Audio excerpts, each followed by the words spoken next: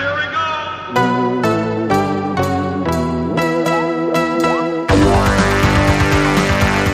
Welcome, everyone, to the Screamcast, episode 89. I am 89. Sean DeRager. With me, Brad Henderson. Yo. Who never waits for me to introduce him. Happy birthday to Wikipedia. It's the 15th anniversary. Okay, all right. Excellent. And, of course, BJ Colangelo. Yo, yo, baby pop. I don't know why I said your last name like that. I apologize. It's fine. What's the weirdest, has anybody really, completely butchered your last name? What's the worst? Colangelo is the one I get the most. Colangelo, shit. Which just sounds so delicious. That's the one that I get almost all. I get that one all the time. A lot of people will drop the L and just go Coangelo. I'm like, there's an L there. But it's usually not terribly butchered, but it's just wrong. What about you, Sean? Durager. Durger. It's Durager, and it's like my grandpa had to put a capital R, D-U capital R, E-G-G-E-R, just to get people to pronounce it right, because he was getting sick of people pronouncing it wrong. I don't do that. It's kind of crazy when people butcher names, right? I butcher names all the time. I know. Well, you butcher names because you can't read. There's a difference. I used to be really good at pronouncing last names. As I said, I was the basketball announcer guy in high school, but I think the traumatic experience that I had, that I think I mentioned on the show, ruined that for me. So I used to be really good until that mishap, where I introduced the boys' basketball team as daughters of so and so's on Parents' Night. That was great. So I never had a weird pronunciation of my last name. However, over the phone, I always say, whatever job I had, or, just answering the phone. Hey, this is Brad. How may I help you? Oh, hey, Fred. How are you? And it's I've gotten Fred from my Blockbuster days to even now. People always, I think they just don't want to accept that my name is BJ, and that's what I use at work. So they'd be like, thank you for calling my place of work. This is BJ. How can I help you? Oh, hey, CJ. No, that's not what I said. Or they'll be like, hey, wait. Did you say your name was BJ? And I'll be like, yep, that's my name. It's in my signature when I send you the email that you'll get later confirming, all the information I'm giving. Oh, that's okay. Weird. I get, because I spell my name S-E-A-N, so I get Scene or Sion a lot. I'm like, yeah, but here's the thing, man, is that a lot of people, I know two people in real life that pronounce it Scene. What? And they get, overly upset if you say Sean. Wait, they spell it Sean and they pronounce it Scene. S-E-A-N. And that's their name. Yes, I work at a hospital. Don't they know who Sean Connery is? What? Wow. That was a real bad Sean Connery. You are not allowed to ever do it again. Just stick to Mark Wahlberg. It's a lot. But he pronounces it Scene, because I went over there and he acted like I had no idea. I was speaking to him and I was like, hey, do you know where Sean is? Nope. I was like, okay. I hate when people do that shit. Well, God. I'm looking for this guy, and he's like, oh, that's me, but my name's not Sean. And I was like, I looked at it and was like, I don't know, man. That's it looks like Sean to me. What do you want me to call you? And he's like, Scene. And I was like, all right, cool. Scene? His parents were on crystal meth. Oh, but anyways. Right. Wow, I digress. That was a fun tangent. Nice 5 minutes. So today we're going to be talking. We're just going to probably going to be better than the rest of the show. We got some stuff to talk about. We're going to be talking about the recent deaths, which we'll try to keep it as lighthearted as possible. But we've had some major deaths in the past few weeks we need to address. But we also have our Screams segment. Scream Streams. Fuck. Segment. Stream Screams. Jesus you said Christ. it wrong again. You can't read and you can't I didn't write it down this time. I need to write it down. You need to write down streams? Yeah, I always get them confused. It's like a weird dyslexia I have with scream. What was your dyslexia with Junkos? That was me just not giving a shit. So we got an early Peter Weller film to talk about, and then we also have a 1995 straight-to-video action flick we will be discussing a little bit later. But first, let's jump into what's on our doorstep. Holy cow, I almost forgot. We'll get the door.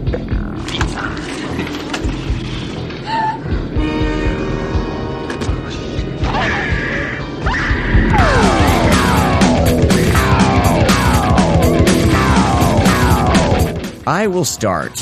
Whoa, Sean, taking initiative. Because I'm ill-prepared, let's be real here. That's why I didn't jump in this time. I watched my first pornographic film probably since high school. I'm really glad that you clarified since high school, because I was going to be really concerned if you were going to end the sentence with my first pornographic film. Like, you have children. What? No, since high school, I've just never been a porn guy. Not even in college? That's the thing. I should say porn film, because after, once the internet hit. RedTube clips don't count. Exactly. Okay, so we're actually Passion talking... HD does not count. Okay, wow. You just dug a little deep there. See, I'm aficionado on it, so if you ever make a joke, I know exactly what you're talking about. No, I have nothing to hide, but I'm just saying that sitting down and watching a pornographic film. I think that's the difference, is because I think that's kind of it's a loophole to say you don't watch it. It's like, oh, I've never watched a full movie of porno. Like, okay. Yeah, I would say that was a good portion of myself too, because I always ended up, done before it was done. Just give me a minute and a half. We're good to go. Damn. For that. Anyway, but I mean, as far as like, all right, I'm going to sit down and watch a pornographic film. Like, I haven't done that. I mean, most of the time it's, you need to take care of a little bit of business. You find something that'll suffice, and you get it done. BJ, I apologize if this is too much information. Everyone, I apologize. Why are you apologizing to me? You don't need to apologize to BJ. What? BJ watches porno. I watch way more than you do. I know. Anyway, I got the Vinegar Syndrome film Corruption, because I was like, well, maybe this is something different. Maybe this is something, a little more artistic. It is. It's a film by Roger Watkins. It is. I think it is if you watch a lot of porno of these types of films, and it is definitely different because it's. How do you know it's different? You never watched one. The last one I saw when I was in high school. Yeah, and the stereotypes. You know the stereotypes of correct. Yeah, I do. Films. That's why I think this one's a little bit more special, because it's on a whole new level of porno. What was interesting to me is, it's kind of structured, as a standard porno. A little bit of moving the plot along, then there's a scenario, a bunch of sex, moving along to the next, moving the plot along. Very kind of a thin plot, but what it was interesting to me was how disconnected everyone was, and that seems to be a purposeful thing. Like, it wasn't trying to be like sexy. You know what I mean? Does that make sense? It was like the situation of the plot is that we're given a guy who has these. In a way, it's a film about temptation, of course, corruption. Mm-hmm. And I think that the reason why it's not, a lot of porno from the 70s and 80s isn't clean, because nowadays we're so used to completely shaved people. But, back then, hair was hair and it was everywhere. But we need to bring it back. Aside from, I think the dirtiness of, I guess people would consider dirtiness of that. I think on another level, it's very, it's. And we talked about this in the last episode with Knock Knock, is that you're not given that deep, dark sense of temptation And I think this is one film that does stagger that, and you get to see, a man who breaks down in a way. Like take all the point. Let's talk about the film without the sex. Yes. And have a conversation on that note, because I think alone this film is a lot more important and kind of has something to say if you actually take away the porno and just make it a straightforward psychological drama. And I actually tried to do that because the scenes would go on for so long. I would just be like, "Come on!" And I would just fast forward to let's get to the next. It's almost like a musical, right? Let me fast forward the musical numbers. Get to what the plot's about. Wow, you're offending BJ left and right. I'm real upset with you. I'm gonna give you like a crash course and all the porn you need to watch. Musicals to catch up with. is the wrong thing because I understand that the songs actually perpetuate and move forward the plot, whereas in a pornography, most of them that does not happen. In this case, though, I feel like they actually tried to have. While the sex would go on for a while, like a standard porno, they actually try to convey a message and move the plot forward using these scenes in a way. So that was very interesting to me. I don't know if I'll ever rewatch this. This is not... I don't know. I think, honestly, I think you should. However, I think it should be after if you do watch more art house pornography, and I think... you'll have a more of a respect for this to see kind of how crazy, this film actually gets. And we have this fucking erotic piece of cinema that kind of gets under our skin because we're watching such a, kind of a good guy in a way, this Williams character or whatever. And, he has that debt. And the way it starts, too. Like, we start with kind of this Lynch, type cinematography and this, John Carpenter soundtrack. Yeah. And it really just pulls you in. Like, I even said that to you in the beginning. I was like, if fucking Carpenter and Lynch made a hardcore pornography together, this would probably be it. That's the best way to describe it. Just the way that music pulls you in, it gives you that sense of dread. Even before we see what he unfolds in this debt that he owes and kind of this,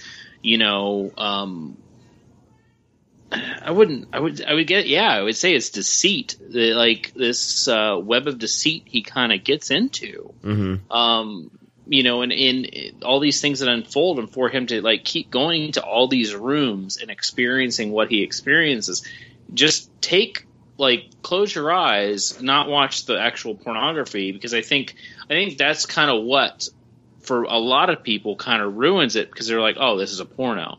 Well, not necessarily. I mean, it's a movie with sex. That's all it is. And I think if you watch it like that and watch him go to each room and just picture him having sex and doing these carnal desires or whatever you want to call it, all this crazy shit. I think the film actually has a lot to say because, it's a tale of mortality and just weird, this weird, because you always hear about those weird, true stories of, underground, sex rings and all that kind of stuff. You kind of, I think in a way, someone to really try to fuck somebody over, this would be a good story. I don't know. That's why I think it's a little bit more than just a porno film. And also, Roger Watkins is a motherfucker. He's really fucked up. And even stuff with Last House on Dead End Street. I mean, he really churns it out. He knows kind of what gets under your skin, and he can make really dirty, trashy cinema. Well, and he does. That's what I wanted to get into, and the reason why I got this was because there is that print. That the Easter egg of Last House on Dead End Street, and I really want to see it. I know that Vinegar Syndrome is planning on bringing it to Blu-ray or something. They're going to be restoring it, but it was almost like this kind of Easter egg was almost too tempting to pass up. So I had to grab it. I haven't watched it yet. I do have how to find it now. And if any of you want to know, I suppose you can DM us or something. You know What? how to get the Easter egg of Last House on Dead End Street. You know, it was funny because I had that Black Friday guide that came out for Vinegar Syndrome, and I actually put on how to find it. Yeah. And then I sent it over to the Vinegar Syndrome guys, and they're like, dude, you need to take that out. We want people to literally go crazy trying to find this. It is ridiculous how to get to it. It's like, really, you guys? But once I found out, I was like, man, that's kind of fucking cool. So, that's why they're honestly like one of the best distribution companies on the market, because they still do shit like that. Whereas like everyone else, it's, you know, within a day it's spoiled and everybody can do it. But they're like, nah, we're gonna keep it secret and you can go fuck yourselves. It's like, oh, I love that. Yeah. It's no, I mean, you know, best. just how this is a weird one. This is the one I need to like hide from everyone in my household. You know, this Blu-ray, but you know, I respect it. Like, it's a film that I respect. I can see what he's doing. I respect that he's trying to do something other than the standard, just kind of goofy sexploitation, sexy time, you know, porno films. You know what I mean? Like, he's actually trying, you know, to really do an actual film. And I mean, I still haven't watched. There's two. I haven't watched No, not Necro. Nymphomaniac. I've watched Necromantic. I haven't watched Nymphomaniac yet, and I don't know how that would compare to a film like this. Like, if that would be considered pornography or just art house, you know, with some hardcore sex. The best pornographic films, like the best musical theater, when the emotion gets too much, they break out into song/fucking. That's the way I always like to think about it. If something feels forced and out of place, then it, you know, to me, then it's, it's they're doing it for the sake of doing it. But when it's, you know, it feels, if you can take the actual sex out of the story and it's still a good story, then like that's important to me. I can respect that. Totally. But then sometimes it's nice to just watch fucking for fucking sake. Well, yeah. Truth. Because let's be real here. Anyway. So I watched that, and so the next movie, the only other movie I got to actually watch other than the two that we're going to be talking about today for sure, is not a horror film, but a Straight Outta Compton. And let me tell you, the director's cut, I watched it. It's 2 hours and 45 minutes. Jesus. And, but that thing flies by. It's, so well, either it's really well edited and well done, or I was just kind of caught up because I was huge into, you know, I was this white country boy in Iowa obsessed with gangster rap. Of course. So it was really fun, watching this and kind of getting the memories of my dorky self, you know, discovering this through my cousin who was really into it. And your Genkos? Yeah. This is before Genkos. Genkos, whatever the fuck. I don't care. But this movie was really fun. Like, I think the casting is just fantastic and spot on.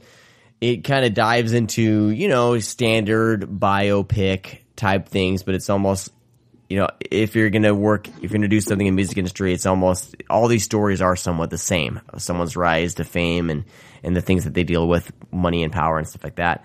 But, I can't believe that this thing basically got snubbed at the Oscars, except for the writers, who are all white, by the way. But like the actors are snubbed, the director, like this was weird to me because I had such a great time watching this film. It's because it's the Oscars. Yeah, well, yeah, they're that's a whole other conversation. But Ice Cube's son, O'Shea Jackson Jr., was fabulous as Ice Cube, and it was like watching a younger. I mean, he's related. Obviously, he's get those mannerisms down. But I think him and the actor who played Eazy-E, Jason Mitchell, just nailed it. But I had fun. Have you guys seen this yet? I haven't yet. It's a lot of fun. I really liked it a lot. It's good, man. It's the mute one. Oh man, the concert footage and stuff. Oh, it's just when the first time the Eazy-E gets on the mic in the recording studio, I got goosebumps and had a big old stupid grin on my face when he starts, rolling down the street in my 6'4". Obviously, I'm white and cannot rap at all. Rolling down the street in my 6'4". Hey guys, I listen to the gangsta rap. Oh my Jesus. Today was a good day, huh? The amount of people that just turned off this podcast are like, I'm done. That's all I needed. Oh my God. Well, I'm not going to imitate, I'm not going to imitate, and then that's a whole other conversation. But Straight Outta Compton, don't do that, please. Really don't. good. The director's cut, I haven't seen the theatrical, but the director's cut for it How being long is the theatrical? 2 hours and 25 minutes. So they tack on 20 minutes. It's a fucking long ass movie. Yeah. But it's good. I mean, I heard flies it's great. by. I don't doubt it at all. I just haven't got around to it. I know for sure, the first hour, I felt like it was only 30 minutes, or at least less. I looked at the clock, I was like, whoa, an hour's gone by. That's how I feel about Kill Bill. Yeah. Kill Bill's like the shortest movie ever to me for some weird reason. Yeah, it's a testament to good editing and good storytelling when a movie just flies on by. It's all about editing and storytelling because sometimes a 60-minute movie, 65-minute movie can be 3 hours. Yep. So that's all I got to talk about. I have other things on deck that I've gotten in the mail. On deck. That I want to get to, but the pile just keeps on growing and. Like my dick. All right. Whoa. I've only got three this week. Go ahead. Yeah, whoa. So the first one was a Netflix watch. I watched Contracted Phase 2. Ooh. Oh, yeah. There's a reason why Eric didn't want his name on that one. It's a movie. It is. It's a movie that happened. It's a movie that exists. And here's the thing that makes me real bummed, is that Morgan Peter Brown is consistently one of my favorite performers.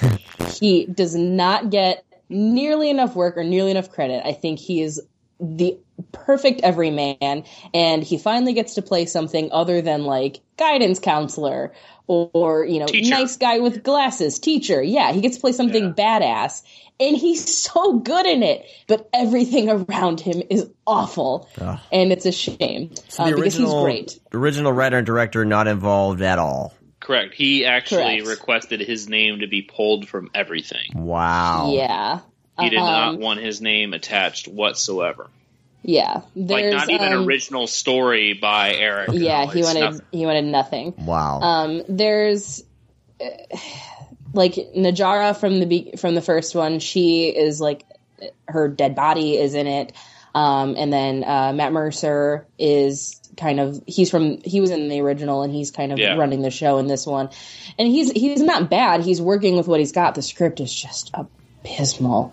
Oh Lord, is it bad? And it's just, I mean, for what it's worth, it's a movie that if you are 6 deep in, you'll probably have a great time with, because it's got some moments that are just real gross and kind of ridiculous, but for the most part, it's just fucking absurd, especially as a sequel. If it was a standalone, I think I probably would have had a lot more fun with it, because it is really ridiculous. It's just completely absurd. And I think in that sense, it's nice to see kind of a completely different angle taken with that story. But given that it is a sequel, I have to look at it as kind of a through line, and it's just such a weird way for it to go compared to the original. It's one of those things, after the original, during the original, once you find out exactly what's happening, you're like, man, it's so fucking cool and badass. Man, I would love to see a sequel, but maybe I don't, because that's kind of the fun of the reveal. Right, of what the ambiguity of the first one is kind of the charm of it. So whether it goes that direction or stays with the STD thing, I don't know. It just, neither of them worked as I think would be a sequel, and I just really don't think this worked at all. Well, this is the writer is his first screenwriting gig. Yeah. And that's in all honesty, that's where the problem starts. Is it all lies in the script. The people that are in it, you can tell, are really trying to make this shit work, and it's just not happening. There needed to be more of, the BJ character, because when he is on screen, he steals it. Absolutely. Every single time Morgan was on screen, I was like, yeah, you're great. And it's not because I love all of your other work. It's because you're legitimately great and you're bringing something really cool to this awful film. But everything else is just kind of a fucking mess. But it's one of those things, too, that, yeah, it might be a first-time screenwriter, but I think, as we all know, kind of how Hollywood in that scene is, especially companies, because a company will purchase a, film to distribute it. It will do well. And they're like, okay, now we want to actually do the sequel and we will fund it. And that's exactly probably what happened with this, because they're like, man, this is a big hit on Netflix. People are talking about it. It's all over the place. We got to do this quick. Got to cash in. Got to cash in. That's exactly all it is. It's just a cash in, because they're going to get views. People, even though it's not a huge movie, it was one of those that had a long lifespan on Netflix, and still, it snuck up on everybody. No one really knew about it, and then it popped up, and then word of mouth spread like crazy. It also hit that sweet spot like right before the end of year lists came out, and then it was like boom, and everybody was talking about it. It was in my top 10. It was on mine too. It was like 7 or 8. 2014. Yeah, same. I loved it. Yeah. And like I said, this new one, I think if it wasn't a sequel, I probably would be hailing it as like, it would have been an okay like direct-to-video movie. Absolutely. I would have been like, this is like trashy fun, but because it's a sequel, I have to look at it from that angle. And that's kind of what sucks about it. I'm kind of excited to see what people say about it, the general public. Yeah, I am too. I think that's what it's going to be. I think most people are going to be like, it's not as good as the first one. I think we're going to get a lot less people that are going to be able to be objective and say, nah, dude, it's kind of trashy fun. Because, in all honesty, it is trashy fun. It's just, it's not a I think calling it Phase 2 was probably the worst thing to do with it. I think it just should have been contracted Part 2. Yeah, whatever it. Yeah, I think calling or contracted it anthology, something else. Yeah, I just think calling it Phase 2 was definitely because then you think that it's going to be like an extension of her story or whatever, and it's or go that route that the film does at the end. You're like, oh shit, that's what I thought. I thought Phase 2 was like, fuck yeah. All right, maybe I'm going to see something cool. Maybe go in a completely different direction and not make it about STDs this time. But whatever. Okay. Yeah, so that was that one. So then I also completely forgot that I have a subscription to Shudder, and I don't know how I forgot, but I got an email that was like, hey, you made an automatic payment. And I was like, holy shit, I forgot that I've been paying for this for like 6 months. I should probably watch that. So I checked out a film called Severance. Severance is great. Yeah. I had never seen it, never heard of it, but I love, British kind of comedy horror. So I checked that out and I had a fucking blast. I thought it was great. I love the relationships of, it being, for those who haven't seen it, it's about, people who are coworkers on kind of like those stupid team building retreats, which immediately puts together an awesome group because it's not friends, it's not family, it's people that just work together, which I don't understand why there are not more movies that focus around that sort of relationship, because that's so interesting. Yeah, I just did like an escape room team building thing with my coworkers not too long ago. It's the best to watch because you don't have to force the relationship of like, oh, they're related, therefore like blood is thicker than water, and you don't have to force like they've been friends for 30 years. It can be like, nah, Sue fucking hates Jim and wants them to die. Like, that's an amazing way to set up a film, because it just makes it more interesting to play with. So already I was like, yep, I'm in. And then plus it's a horror comedy, which is already kind of a sweet spot for me. It's, kind of a kids in the woods thing, which, I'm going to watch no matter what. It's really funny. It's got kind of a dry sense of humor. It's a lot of fun. I highly recommend checking that one out. There's not really much to say. It's not reinventing the wheel, but it's fun. It's fun. The director did Triangle and Black Death, and Creep. And Get Santa. Creep, yeah. The recent Christmas movie, Oh. Get Santa. Oh, that explains. Okay. Out of nowhere, he did Get Santa. Wow. It's not all that bad. Don't trash it. It's not. I watched it with Willow. It's not that bad. I'm not going to trash it. I was about to. Yeah, because you're a piece of shit. But I'm not the market for that one. Cruising down the street in my 6'4". Cruising down the street in my 6'4". Smacking the hose. Okay.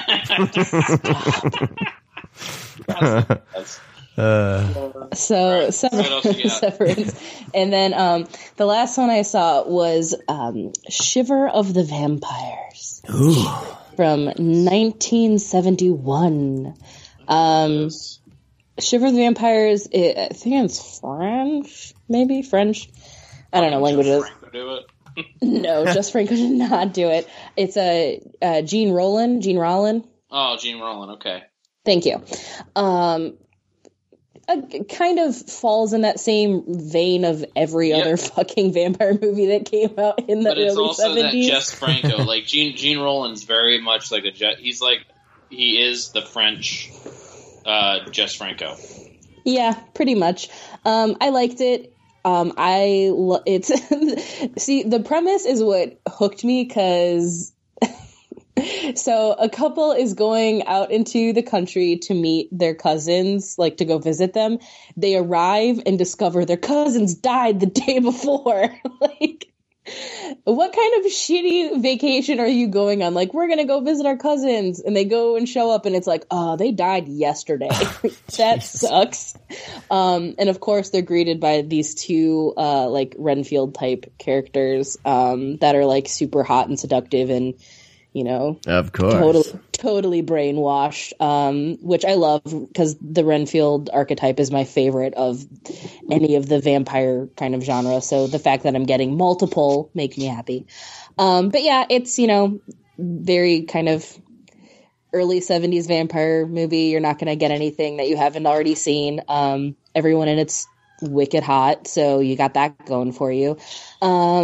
Well, the thing with Gene Rollins' films is that he might not have, the horror aspect or the gore aspect or thrilling or suspenseful or anything, really.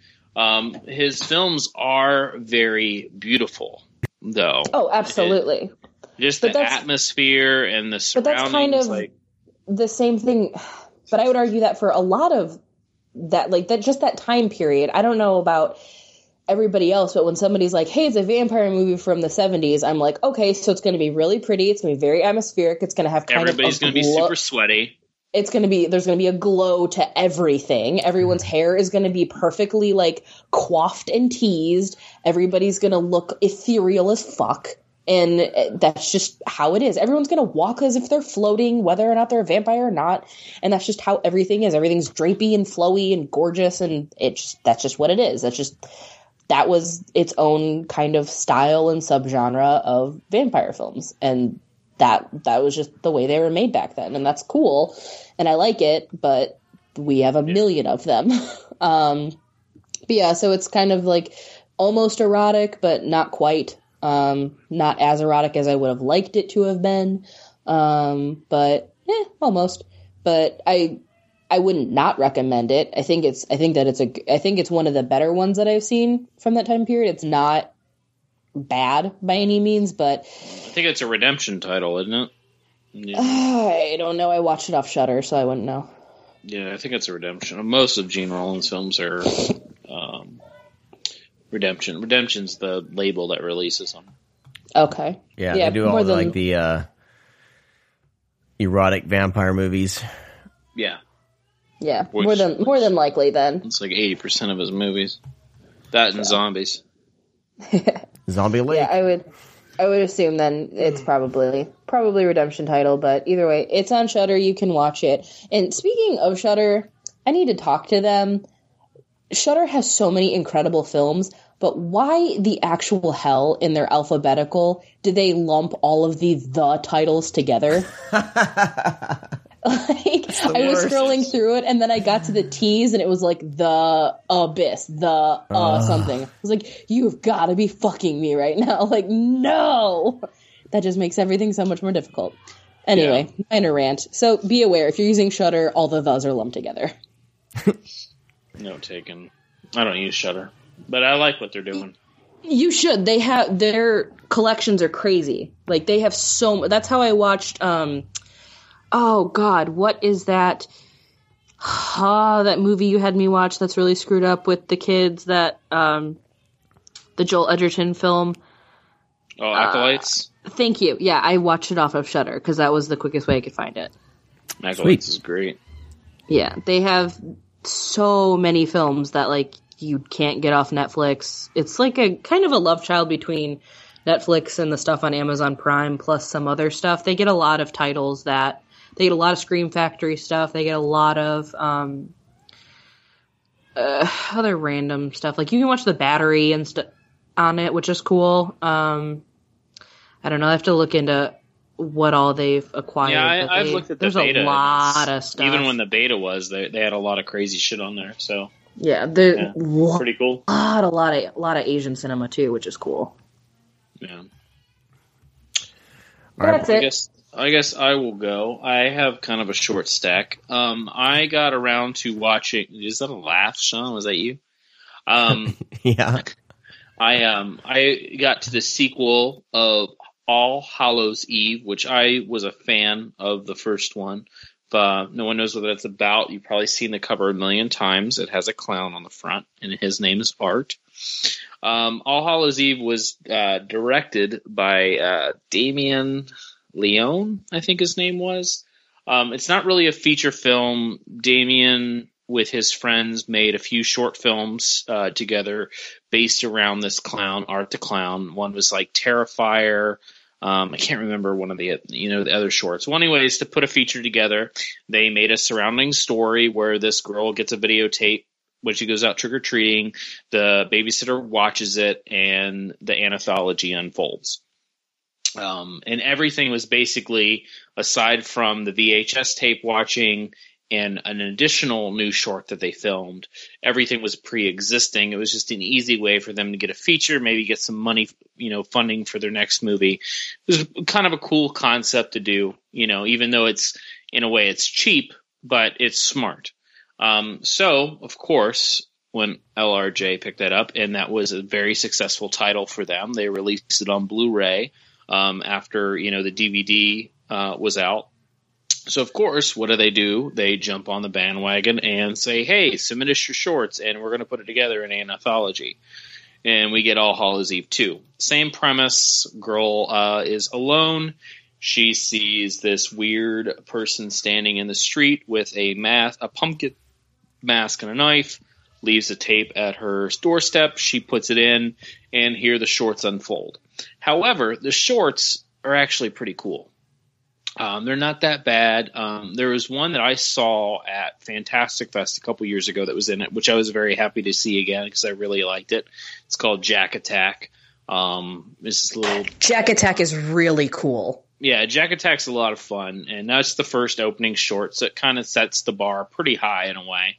And then other short, Julian Richards is in one, or is it Julian Richings or Richard? I can't remember. I couldn't tell you. When you see him, you'll know who he is. He's like in every horror film.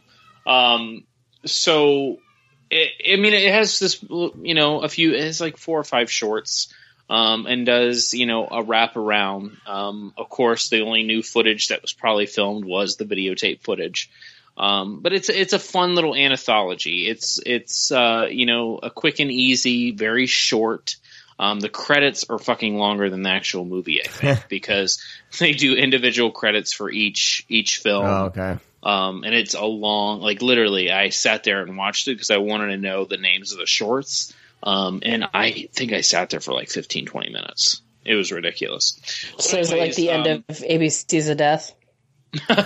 No, it's longer than that, it seems. Oh, geez. Oh, dang.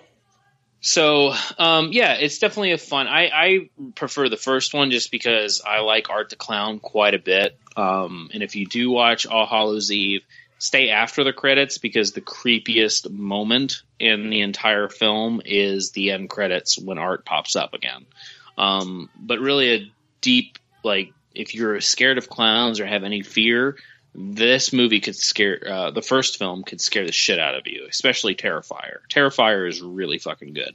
But yeah, definitely, it'll be cheap, probably at, Target, Walmart, Best Buy. Definitely pick it up, support the label. Maybe we'll have more shorts to get, because that's the thing with shorts is that, we see them, like, especially myself, if you go to film festivals, we see these really great shorts and then we never ever hear of them or see them again. Yeah. Unless you kind of seek them out and maybe the filmmaker uploaded it on his Vimeo account years later.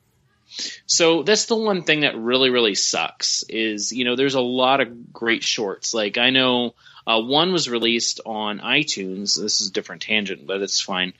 It's promoting. You remember Stage Fright, the musical that came out a few years ago? Are you talking about Legend of... Yeah, The Legend of Beaver Dam. Beaver Dam, that's what it is. Yeah, Legend of Beaver Dam is incredible. And it took a long time for that to get any notoriety until, like, he got the money for Stage Fright. They released it on iTunes for, like, $1 to buy. And I think it's really on great. YouTube now. Yeah, and eventually it was uploaded online. I know Marcus Dunstan and Patrick Melton, the Collectors, Saw guys, they had a short. They're so good. It was called The Candidate. That is really fucking good. Like that's literally probably my favorite short of all time. And that's incredible. And it took a long time for that actually get online. So this is cool that, a company is going around doing this. They kind of did the same thing. Dread Central kind of did the same thing for Zombie World, but they literally picked the worst shorts possible. Like those shorts are fucking awful. Well, so I've been wondering about this for a while too. Is that because right now there's 2 short films on Netflix. There's Kung Fury and World of Tomorrow are both on Netflix, and they're both like I think like 20, 30 minute films, which obviously those aren't like super short, but they're still considered short films. They're still shorts. Yeah, they're so under 65 I'm wondering minutes. Do you think that they're looking to kind of open that sort of... Sorry, I'm cooking food because I'm... No, I'm cooking food because I'm starving. I haven't eaten at all today. Anyway, I don't know if that's something that they're looking to do. I think that it'd be a brilliant move because I think it would be great. For the most part, and there's really... Absolutely, there's really no place for, like you said, there's no place for short films to go with outside of maybe uploading it to Vimeo. Yeah, or maybe the director has, a Blu-ray come out of his feature and they tag the short on the special features. But I mean, that would be fantastic if Vudu or Netflix they actually had a short section because some nights at 10:30 I'm like, you know what, I'm not that tired yet, but I'm not gonna. Wow, you're actually getting the plate out of okay. So we're gonna actually follow BJ with curing her starvation. Yes. Making me hungry now. I can smell it through the mic. I'm trying to mute myself so you can't hear me getting the plate out of the microwave, and I didn't click it soon enough. So, I think that would be really cool to actually see maybe a short side because, like I said, maybe sometimes 10 o'clock, 10:30 at night, I'm not really that tired, but I really don't watch TV shows, so I don't want to watch an episode of something because of that. But something quick and easy like a short film with 20 minutes, yeah, I'll be down. Yeah, totally. There's some incredible, like I wish I could curate something like that because I've seen hundreds of short films and so many fall by the wayside, and that's exactly what I'm going to do for the Screamcast.com. I just now thought about it. I promise I will bring That's a great idea. A short a week I promise. I'll bring you a short. You can have any of mine. And I will feature BJ. And Zach has such a good one. We talked about it on the Linnea Quigley episode. And your abortion one too, or your thanks. That one made me fucking laugh. It's really good. It should. Yeah. So kudos to BJ and Zach. They actually do make some fancy short films. But yeah, there's countless short films. I can't wait till people see the Babysitter Murders. That was last year. It's so fucking good. So incredible. So anyways, All Hallows Eve, support short films because that's how people get to do their features. Hopefully they don't make features of the short films because those usually aren't very good. Next up is this movie. It's called Painkillers, another RLJ entertainment. A bunch of soldiers go on a mission in Afghanistan to fight, of course, everybody says, the Taliban, like every fucking white person. They go to Afghanistan, hunt them down. They encounter something of the supernatural source. They all suffer from amnesia. They're put into a program at basically a lab for them to regain their memory to find out what happened. And it sounds like a cool concept. However, they allude to so many things, you're never given a full answer. Spoiler alert. Sorry. But if you want to watch it, that's fine. It's just one of those films that you wish that you would have thought of so you can do it your way because you feel that your way would be better. But is it the zombie Taliban? No, it actually is extraterrestrial is what they lame. They kind of go towards. And I'm a big alien. More soldiers with aliens. Boo hoo. But it's another level than that, which I kind of like because there is kind of this. I don't want to. I already gave kind of it away. The soldiers believe that they are. They wake up and they're like, "Oh, I'm this soldier that was fighting good. I'm a good person," and then they kind of find out that they're kind of pieces of shit, some of them, because then they start remembering what they did, and they're like, holy shit, I'm actually a bad person? Well, fuck it, I'm a bad person now, so I'm going to kill everybody. It's that type of thing. So it actually has a lot of cool things going for it.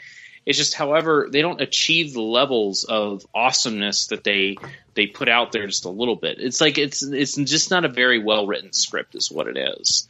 They should have toned down on the drama and focused a lot more on kind of the relationship between people and kind of the deception that is there.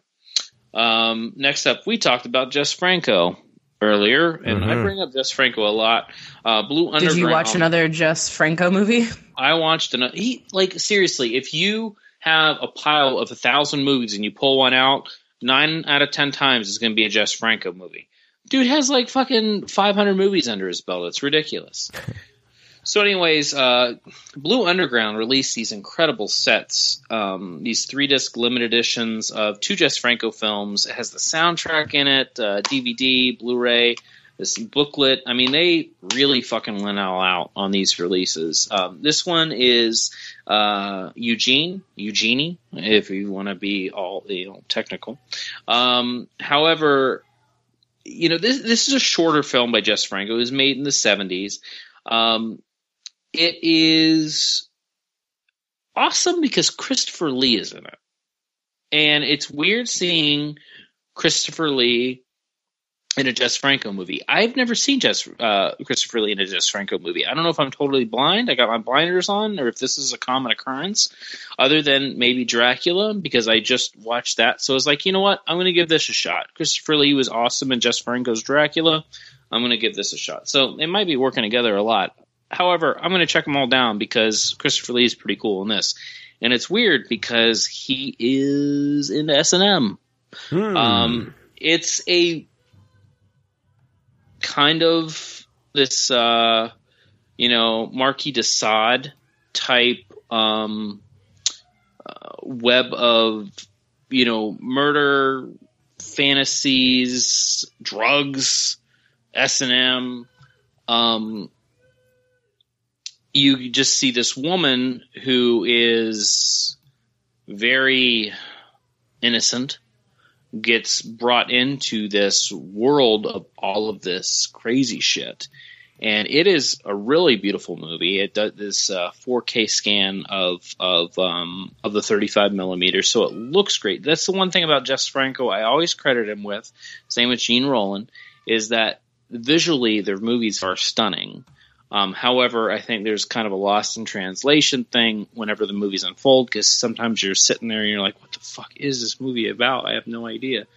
Lesbian rock and roll vampires? What the fuck? You know, that's not in this movie. That's another movie that Jess Franco did.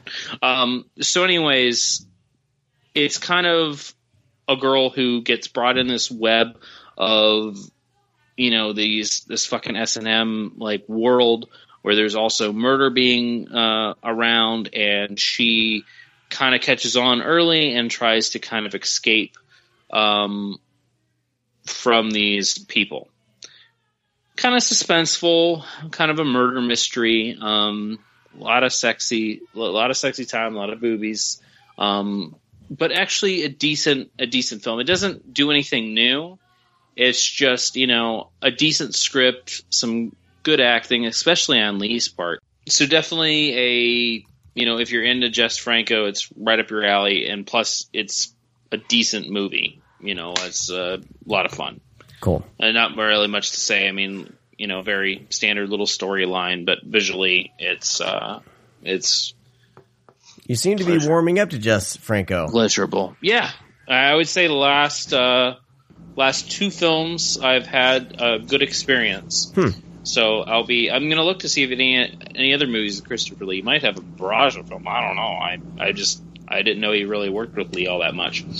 Next up is a film directed by our beloved Roger Christensen, who did Battlefield Earth. Oh boy. But before he did Battlefield Earth, he worked with George Lucas on Star Wars. And when Star Wars was first released in theaters, they did he had a short film he wrote and directed called Black Angel. And if you were lucky enough, your theater screened Black Angel. It was a 20-minute short before Star Wars. And a funny story about Black Angel, the print was supposedly destroyed, never heard of again until last year, or actually the end of 2014, I think it was November. They were cleaning out some museum, and they found a print of the actual film. That's so cool. They remastered it. They put it on iTunes to buy for a few dollars, and it was the first time that Black Angel could be seen again after all this time. Great short film. Right after he worked with that, he did something with Alien. I think he did DP or something of that nature. Well, however, then he did one of his first. I don't know if it was his first feature. However, he did a horror film called The Sender. The Sender is opens up with a man who's trying to kill himself. He's trying to drown himself at the beach by putting rocks and shit in his pants and trying to drown himself. So he goes to the hospital and he's basically suffering from amnesia and kind of doesn't know who he is or anything like that. And so the doctors start doing tests. And they find the main doctor, played by Catherine, whatever's her last name. God damn it. She's pretty too. So anyways, the lead doctor, that's, is treating him, she starts seeing and hearing things that are weird. And she doesn't know how to really explain them. I'm not going to dive too much into it because it gives stuff away. However, she realizes that what she is seeing and hearing is a connection to her patient. And it really is a fun little horror film, psychological terror in a way. A lot of fun. I know Tarantino's a huge fan of this movie. that's originally how I think I pulled it off my shelf of VHS tapes, because I had, fucking thousands of tapes. And it was always one that I remember seeing cover art to, but just never really watched. And when I heard that he really liked it, I wanted to give it a shot. And I was pleasantly surprised. Olive Films released it on Blu-ray finally. This has been out for a little while. I think it came back in October, but I just now got around to it. But yeah, I rewatched it again after all these years. Still really stands out from your kind of normal 80s horror films. Like, it really tried to do something different, and it was a lot of fun. So I definitely suggest you check it out, because I believe it's extremely underseen. So very cool. That's it. Battlefield Wow. Earth, Roger Christensen. Yeah. So, You made me think of something that I wanted to actually bring up to you guys. When you were talking about, like, guy trying to, like, drown himself with rocks or whatever on the beach. And, I know I've mentioned the website on the site before, but do you guys ever read dreamanddemon.com? no. I do Okay. not. So dreamanddemon.com is just like the scourge of the world. It is a site that compiles all of the real life true headlines of, like, the craziest crimes that are committed around the country. Like, whenever you see those headlines that are like, woman beats husband with squirrel because he wouldn't change the sofa or whatever, like, they compile all of that. So, like, the weird ones, but then they also do ones that are, like, kind of sad, like, woman microwaves baby for 3 days, like something crazy awful. But there was one that I read yesterday where a husband had tried to drown himself by using his wife's decapitated head as a weight. Oh my God. In the lake.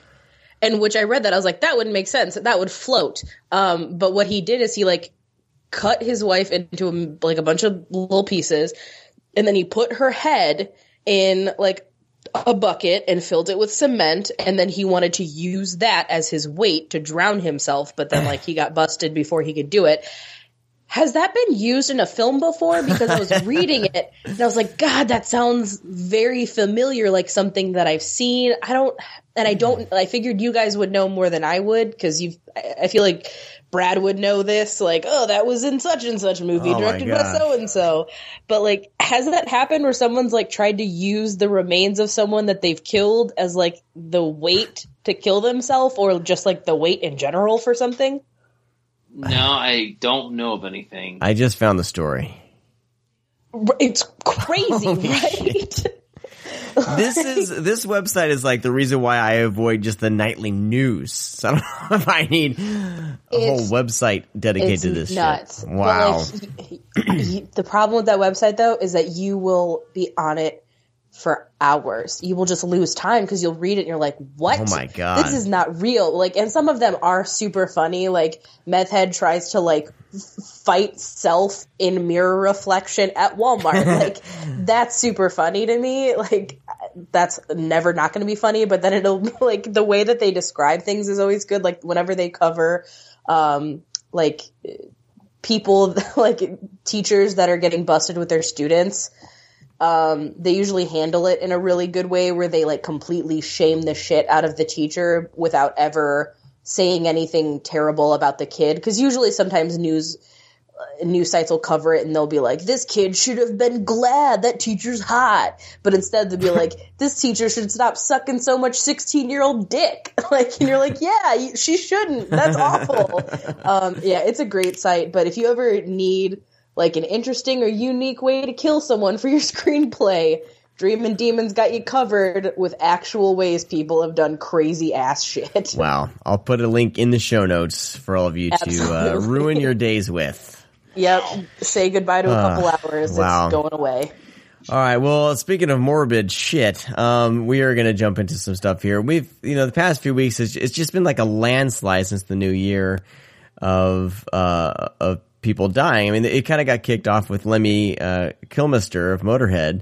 He died on December 28th, and that was kind of a big blow to everybody because Lemmy is fucking awesome. I mean, he's best. God, man. he's the best part of anything. Whenever he shows up, it's just fun. I mean, Hardware, he's great. Has a small part in that, but in that documentary series that came out about Decline of Western Civilization, and he's in the second one, the one about all the 80s hair bands, and his interview is like the best thing out of on that whole set. He doesn't give a shit. He's just cool as hell, just saying it like it is, standing on top of this hill around sunset, smoking on a cigarette. It's great. But to have Lemmy pass away at the age of 70 to prostate cancer, was it prostate cancer or Yesterday they said it was prostate cancer along with cardiac arrhythmia. Okay. Congestive heart failure. Yeah. So to have him pass away at 70 was huge. And then the next one that threw everyone for a loop was a huge blow was David Bowie. And he died on the 10th of January, and he was suffering from cancer as well. I'm not sure exactly. Fuck cancer. Yeah, exactly. Liver cancer. Truth. Is what I'm seeing. He had liver cancer. He recorded his final album after being diagnosed with cancer, which is incredible. Black Star. And right after his birthday. Yeah. His album was released on his birthday. Yeah. And he died like 2 days ago. God, it's crazy. He was 69. And then, I mean, more. We also had Angus Scrim. They also had Angus Scrim. Yep. Like, And then we covered Angus, we recorded talking about Angus Scrim, and then, like, hours after we were done recording. Oh, yeah, like, David Bowie. Yeah, like, we went to bed, or at least I did, because it was fucking 1 a.m. Went to bed, and that's when I was seeing things about David Bowie being dead, and people were like, oh, it's a hoax. And then I woke up, and I was like, oh, shit, I couldn't sleep it's not. that night. I couldn't sleep, because that's the last thing I saw before I was going to go to bed, was about Bowie, and that was crazy. And then Alan Rickman dies at age 69 on the 14th. There's been other musicians as well. The Eagles, Glenn Fry. Yeah, Glenn Fry, and the voice of Grizzly Adams died. Yeah, Grizzly Adams. He was in a lot of horror films too. The voice of Robin Hood in Disney's Robin Hood, which is probably my favorite Disney movie of all time. That actor died, but it was like within a few weeks. We lose this incredible amount of. Well, I know that talent. there's one thing that because I didn't know if sites were doing it as a joke, but they were like, because I think like the drummer of Crosby, Stills and Nash died. The drummer for Mott the Hoople, or is it Hoople? I always forget. Of course, I think they played with Bowie too. But it's just this, like, all these like articles about people dying, and I'm like, what the fuck? Like, I didn't know if people were doing it like as a joke. Right. Like, hey, this, manager of this band from 1969 to 1970 died yesterday. Yeah, that's what it, like, I saw a couple other articles of, like, people dying. I'm like, who is this? Like, I mean, everybody that dies, of course, is important because it's, it's somebody to somebody, Yeah. So, but it was just like, playing off the kind of this death thing. And I was like, God damn, that's weird and sinister and also clickbaity. Like, come on, man. Yeah, So I saw a joke one today, and I was like, ugh, I forget where. Well, there was another one where it's like Keith Richards is not dead in his hotel room. I kind of giggled. Oh no, the one I saw was Animal, the Muppet died. Oh, that was kind of funny. That makes me so sad. So, but I was like, really? Come on. It is this. At first, I mean, we're only into January. I'm sorry, I'm yawning. You gonna be okay? Yeah, I think so. January 20th, right? Yeah. And like, it's just like one. This is like taking the place of like shootings across America. I know, huh? Friggin', and it's all like age. People past their 60s, and it's friggin' cancer. Fucking cancer, man. Cancer sucks. So what I don't know how I wanted to handle this. I wanted to bring them up, but I wanted to maybe, especially if Bowie and because he was such a creative force in like so many films both on the screen and musically. So I didn't know if we wanted to go around and kind of give a favorite Bowie moment, some of our favorite Bowie moments in entertainment. I mean, Yeah. I wouldn't say like I can be quick with that because I mean I've always thought Bowie is great. You know, I loved a lot of his songs. You know, his kind of sci-fi, you know, rock opera persona that he did with Ziggy Stardust. I always kind of liked that. I mean, Life on Mars I think was probably my, you know, favorite song. You know, but he wasn't like, you know, I wouldn't say I was a huge Bowie fan. I just enjoyed his music, and you know, even the movies that he was in, some of them I wasn't a big fan of the film, but I actually liked watching him. You know, especially like in like Labyrinth. He's just so weird. Like I don't like that movie at all, but I always enjoyed watching him. Yeah, I'm not a fan. Dude, I don't like that fantasy shit. I didn't like Dark Crystal. I didn't like Princess Bride. I didn't like Labyrinth. I didn't like that kind of stuff. You probably saw them when you're too old. I saw them when I was like... No, I saw them when I was 8. young. I'm not a fan of the fantasy genre like that. But anyways, I mean, he was always fun. And I think that, you know, he was essential in the music industry because he gave, you know, this weird, you know, when 70s rock was really popular, he kind of gave this, I don't know, this kind of like fashionable, I don't know, that just a weird persona, you know? I mean, he had the whole Ziggy Stardust thing, but he was just a weird guy, and he was showing that weird is okay, and embrace it, and be who you are. And I think that helped a lot of people in many ways, music and in life. So he's very encouraging in that force of being who you want to be, and it's okay. So I think it's a good, you know, he sent a good message out, and I think he kept it up because he was always kind of a cool guy. You know, and you know, it was, you know, sad to see him go, of course, especially right after his birthday, his last album. You know, but he did go out with a bang. Yeah, man. If you're gonna go out, does an album like when he knows he's diagnosed, and you know, did like a photo shoot as well. I think that's pretty cool. And then It's like that's how Mozart went out, and like that's all I could think about when, you know, when he passed, and you know, then all the reports came out that, you know, he knew he was going to go, and this is how he went. I was like, that's when Mozart wrote his, you know, his Requiem. Is he knew he was going to die. I was like, that just shows like the true masterful artistry that he had. Yeah, that's amazing. Yeah, Bowie was kind of, you know, that also traveled with his son, making a couple, you know, kind of bringing in the science fiction world between, you know, Moon and, you know, the movie with Jake Gyllenhaal. I forget the name of it now. Source Code. And he's doing the Warcraft movie.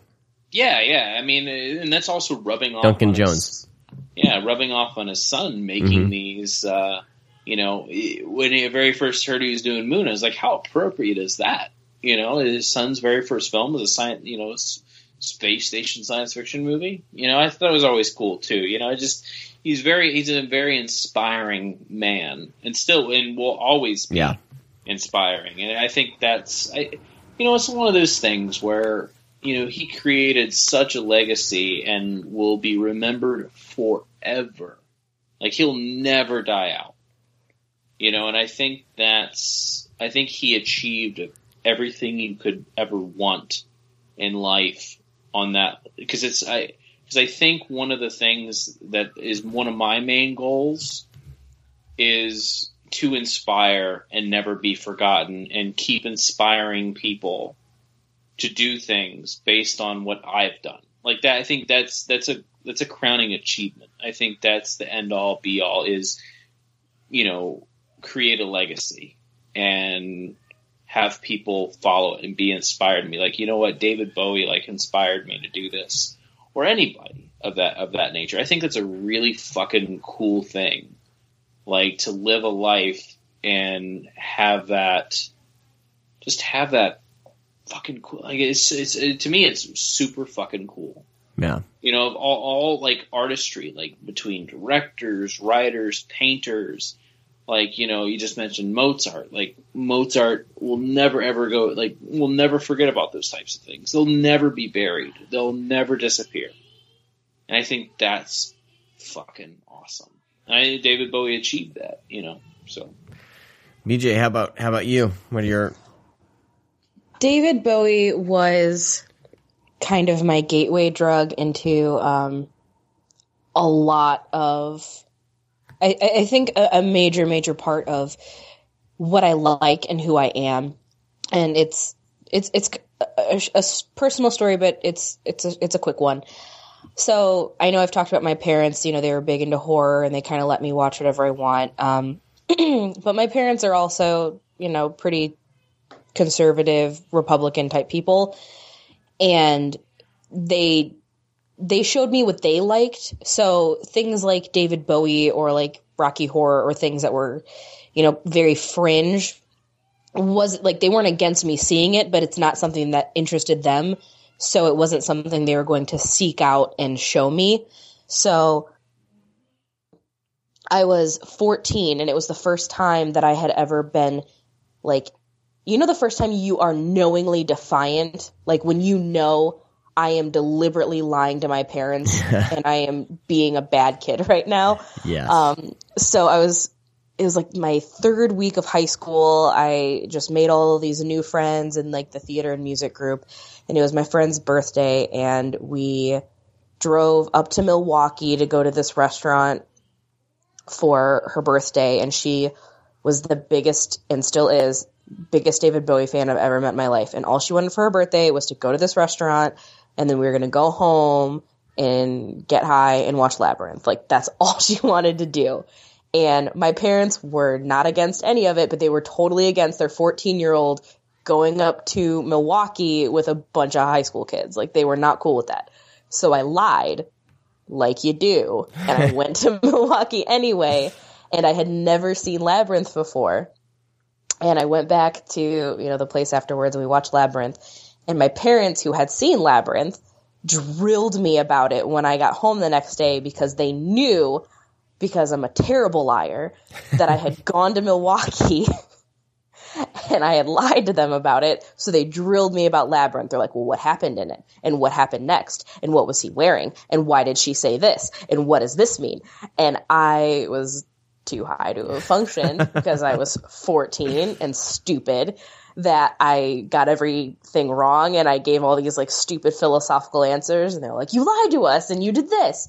But for whatever reason, that moment of I just got in trouble, and I went to this restaurant and saw this weird ass movie. This is awesome. Like, this is so punk rock and cool. And because of that, I then started seeking out more of that, because I knew like mom and dad don't like this. So then it became appealing. So that's when I started searching out things like Hedwig and the Angry Inch and the Rocky Horror Picture Show and a lot of the fringy queer cinema that I love so dearly, that has become such an integral part of who I am. And it all started from, lying to my parents and watching David Bowie movies. Nice.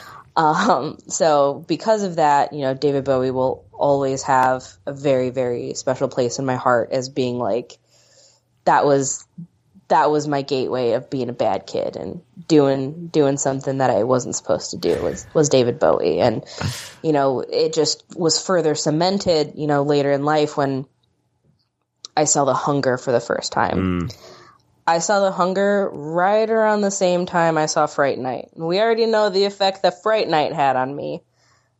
And it says a lot about me that both of the Sarandons, man, they do some stuff. Susan Sarandon in The Hunger, man. Oh, dude, right? Damn. She's so fine in that movie. Smoking. But just David Bowie in that movie. He's decrepit and, he's falling apart, and his old age makeup on it is so weird looking. But that movie is just kind of like that weird psychosexual, kind of gender politics. And it's also, very, I I don't even know. But that's another thing that like really draws me into horror is I like when they play with kind of the sexual politics within the genre because it is scary and it is confusing. And, you know, Bowie was a part of that too. And I actually watched The Hunger the morning that, you know, the day after we recorded, and I wasn't entirely sure why I decided to watch it, but I think it's because for whatever reason it was therapeutic for me to watch him fall apart the way he does in that movie. Mm-hmm. It made it kind of like final for me to know like, yeah, he's gone, and to see it with my eyes, even though it's, you know, fictionalized and I've seen the movie, you know, a dozen times, but seeing him in the old age makeup and like seeing him that way, I think made it a little bit human for me, because when you think of David Bowie, you do think of Ziggy Stardust and kind of this alien, otherworldly kind of thing. Like David Bowie has never been human to me. He's always been an alien. Yeah. So that kind of brought it down to earth for me, which I think I needed. I don't know. It's weird that I'm finally at the age where these celebrities who have had such a profound impact on me are going to start passing. And that's, I think, a very strange thing to come to terms with. I mean, like, I saw the way my mom reacted when, like, Davy Jones died, and, like, you would have thought that, like, somebody killed her brother. Like, she was mortified for days, and I never really understood that. But, oh, sorry, apparently someone else is dying, because there's 1,000 sirens going on. Shit going on. Yeah, one moment. I'm gonna pause my mic. Don't live in the hood, guys. I think to piggyback off what kind of BJ was saying is that how these deaths are kind of affecting us now. Imagine what it's going to be like, in just I mean, anytime that somebody of kind of our decade, kind of our generation, when they pass, because we are now so in touch with kind of people, like we with social media, we can literally tell, one of our favorite writers or directors, or authors or painters or anybody that inspires us. We can say, hey man, really enjoyed your work. And they can respond, hey, yeah, great. And then they'll follow you on Twitter, and then you'll talk to them back and forth. Right. Now it's getting so personal that when these people do die,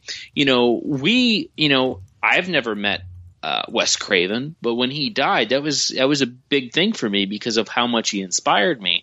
Imagine, like, when someone passes that, you talk, like, what if you talk to him, like, on a weekly basis?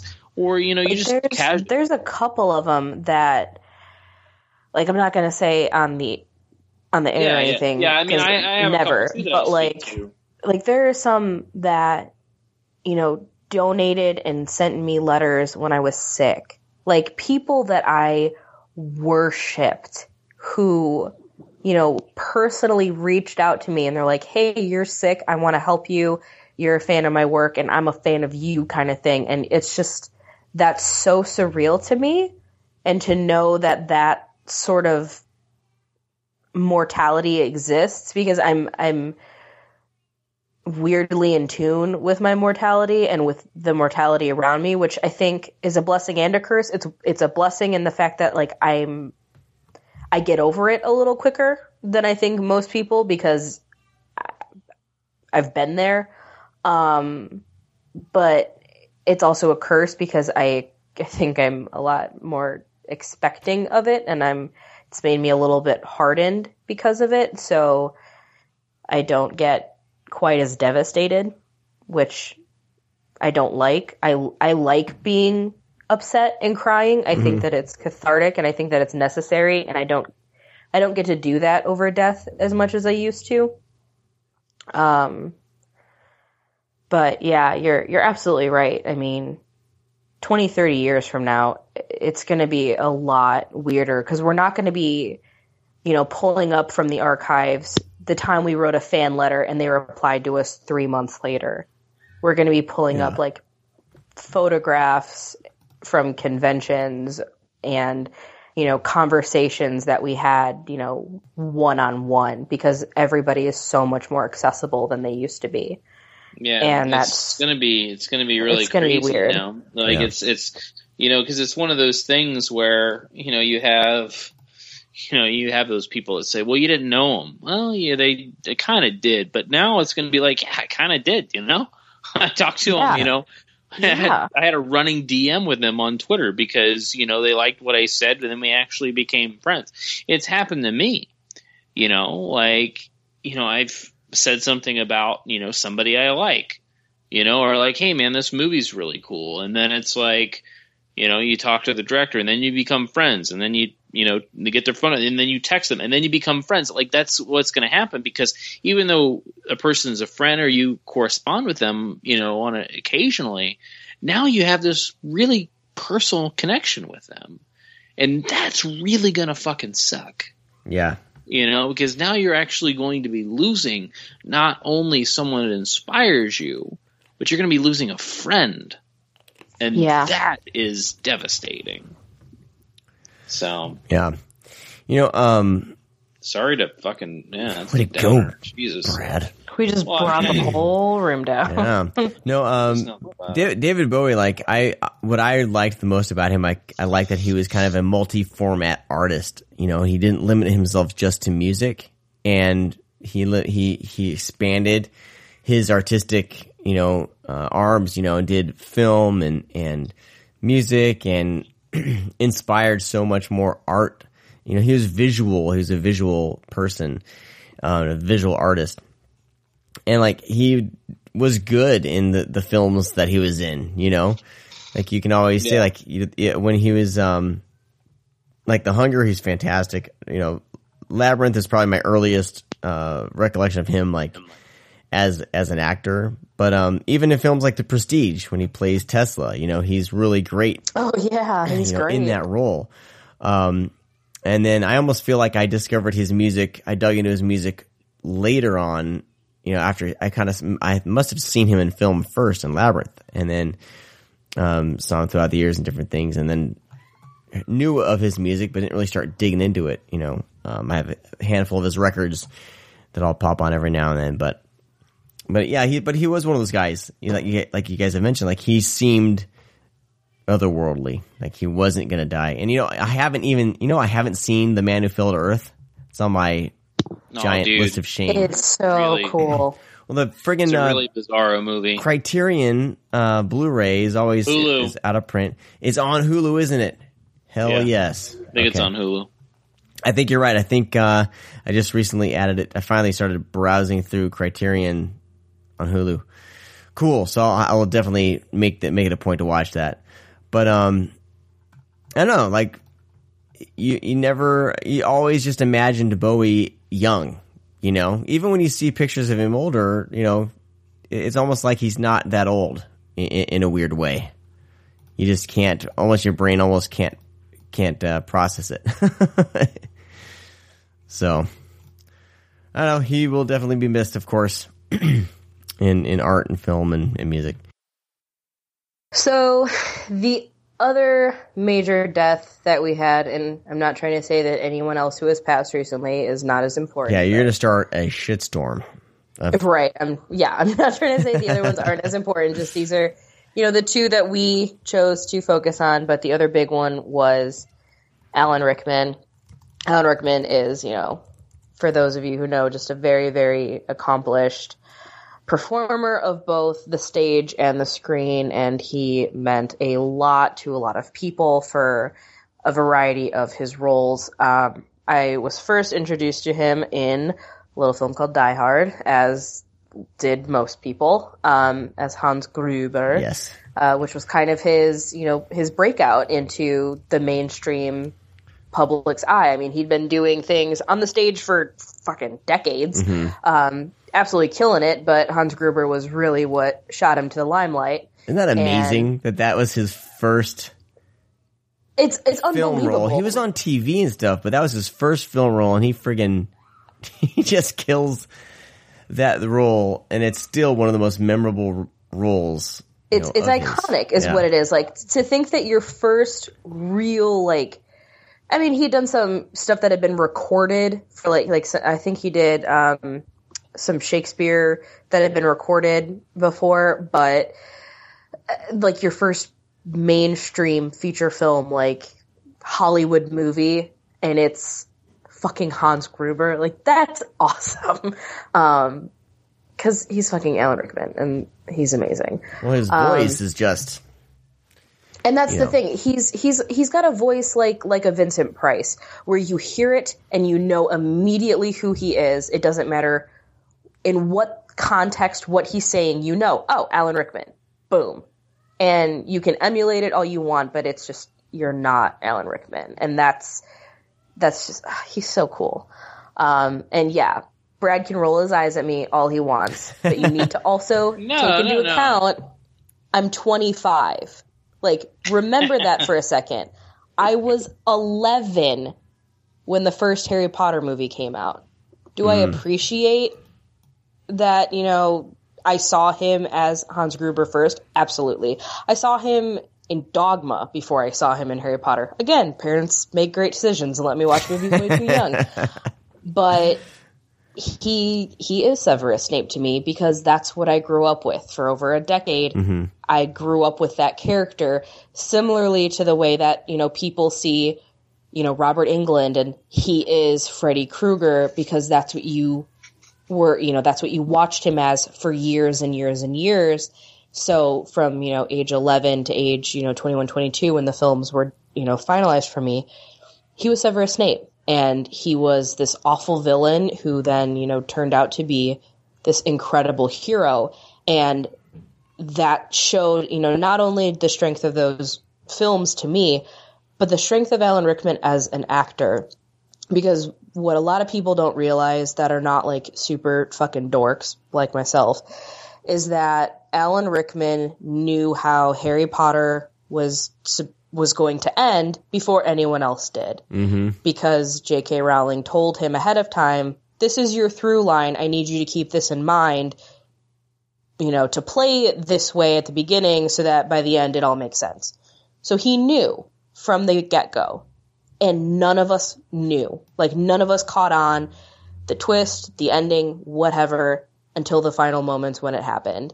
And that just goes to show you how incredible of a performer that he is, that once it happens, you go back, you rewatch it, and you see all these subtle nuances that he put in that you never would have noticed unless it was pointed out to you.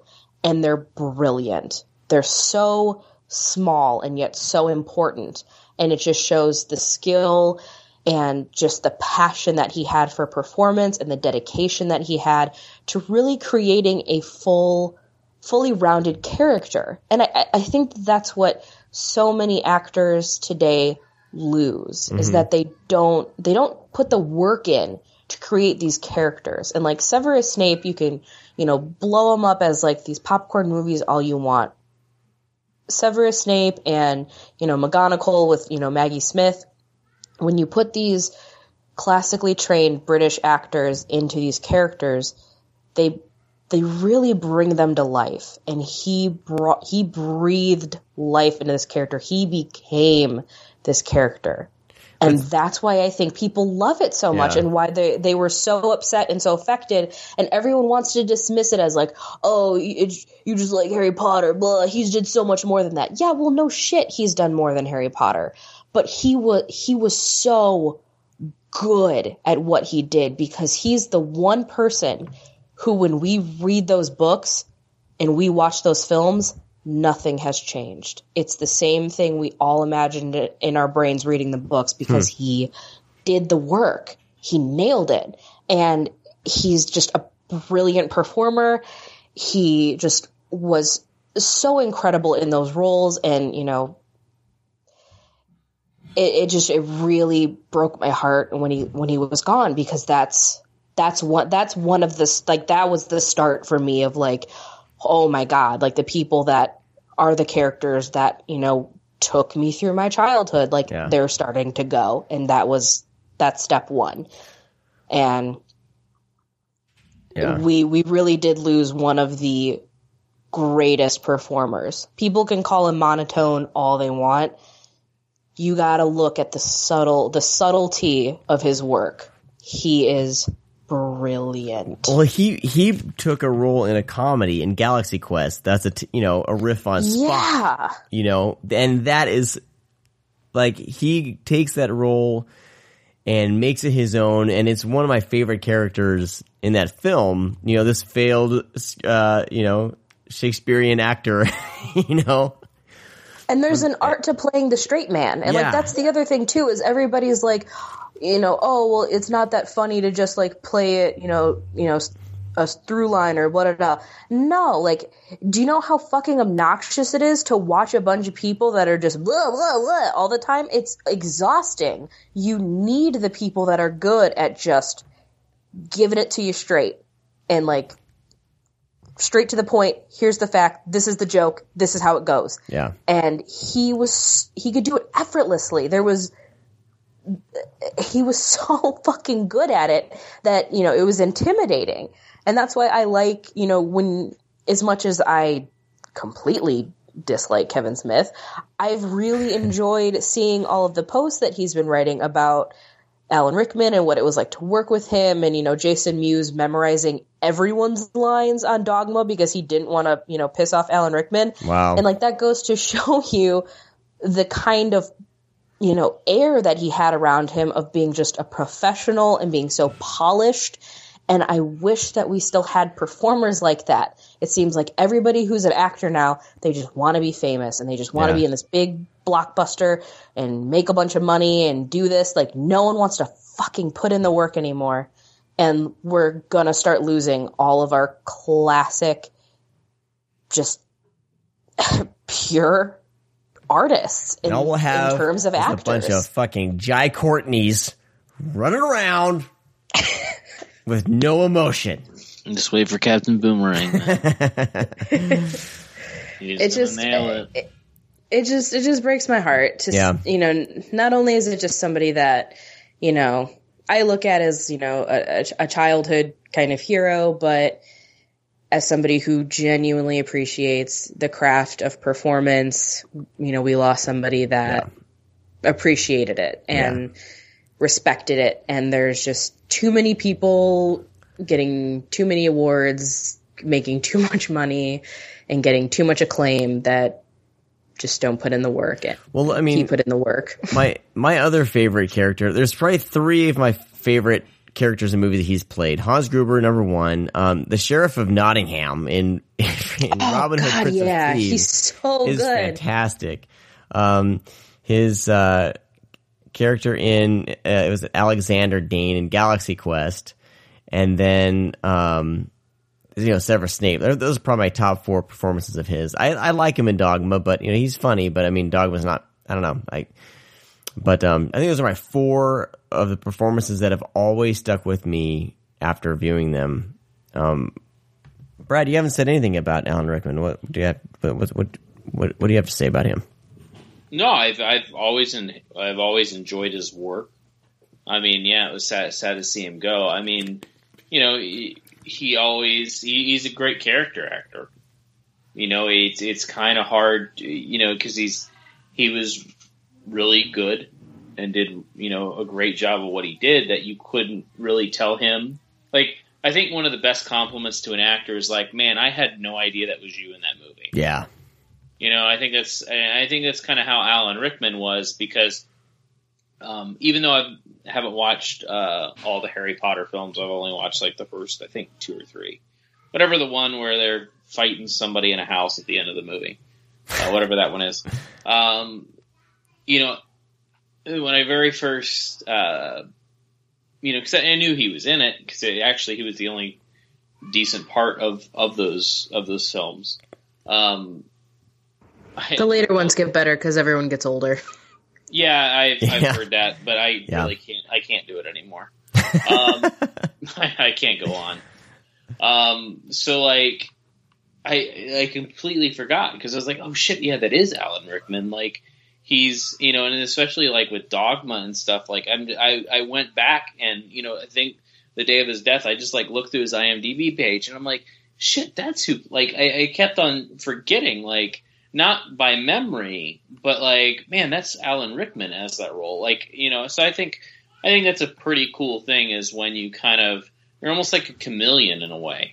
What's weird about him is he is a chameleon with roles, but it's also distinctly him. You know what I mean? Like, yeah, he's so good at what he does that he stands out. But I think the character stands out, not the actor. And totally. I think that's more or less a compliment than, you know, like, oh, I didn't notice you were in that movie. No, I think that's more or less a compliment to actors. Yeah, because, absolutely. You know, because he just completely envelops whoever he's becoming. He lets himself truly go to those places and be those characters. I mean, when you look at Dogma, he wears a dickless crotch, like codpiece. Like, you have one of the most respected actors of the British stage, and you're making him wear a dickless codpiece. That's hilarious. Amazing. Like, that's incredible to me that he got away with that. And that just goes to show the dedication that a performer like Alan Rickman has, because most people would scoff at something like that. They'd be like, no way, I'm not wearing that shit. And he's like, okay, if that's what the script asks, then that's what I'm doing. And you're like, God, you're so good. It's incredible. Yeah, we've his filmography is so great, and there's so many movies that I still haven't seen that I need to make it a point to really kind of dive in. He's done a lot of dramas and things like that too, just, you know, not non-fantasy science fiction type stuff, you know, and I really want to kind of dig into his filmography and even more. So it's a shame that it kind of takes someone passing for us to really start to give, you know, other films a chance. But we're not going to get another Alan Rickman film, so you got to go through and start discovering, you know, all the stuff that we've, I guess, overlooked. So, yeah. Well, isn't he the voice of the caterpillar in the Alice in Wonderland movies? The Tim Burton ones? Probably. He worked with Tim Burton in that shaving movie. Because I want to say... I want to say they finished the sequel to... What, Noah? Hold on, my son's telling me something. What'd you say? Probably saying about Alan Rickman. You went poo-poo in the potty? High five! Congratulations! He probably can't hear us. I'll give you candy in a few minutes, okay? 1 minute, okay? Go look at the 1 poop, minute. Sean. I'll be right out. Sean, go look at the poop. Yeah, it needs to be verified. The poop needs to be verified that it's in the toilet before candy is handed out. You need to go check it out. Yeah. Well, we do need to wrap up. So yeah, we do. My wife is at her wit's end with the children, and I need to we need a tag team. I need to give her a break. You need to tag her out. Exactly. She deserves it.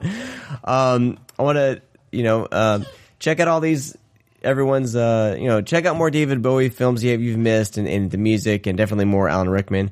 We're going to get to the films we're going to be talking about for the segments next week, because I think I want to be able to dig into them and not just kind of brush over them, because they're pretty damn fun. Of Unknown Origin and Dominion we'll be talking about next week for sure. So if you haven't seen those, track them down and be part of the discussion.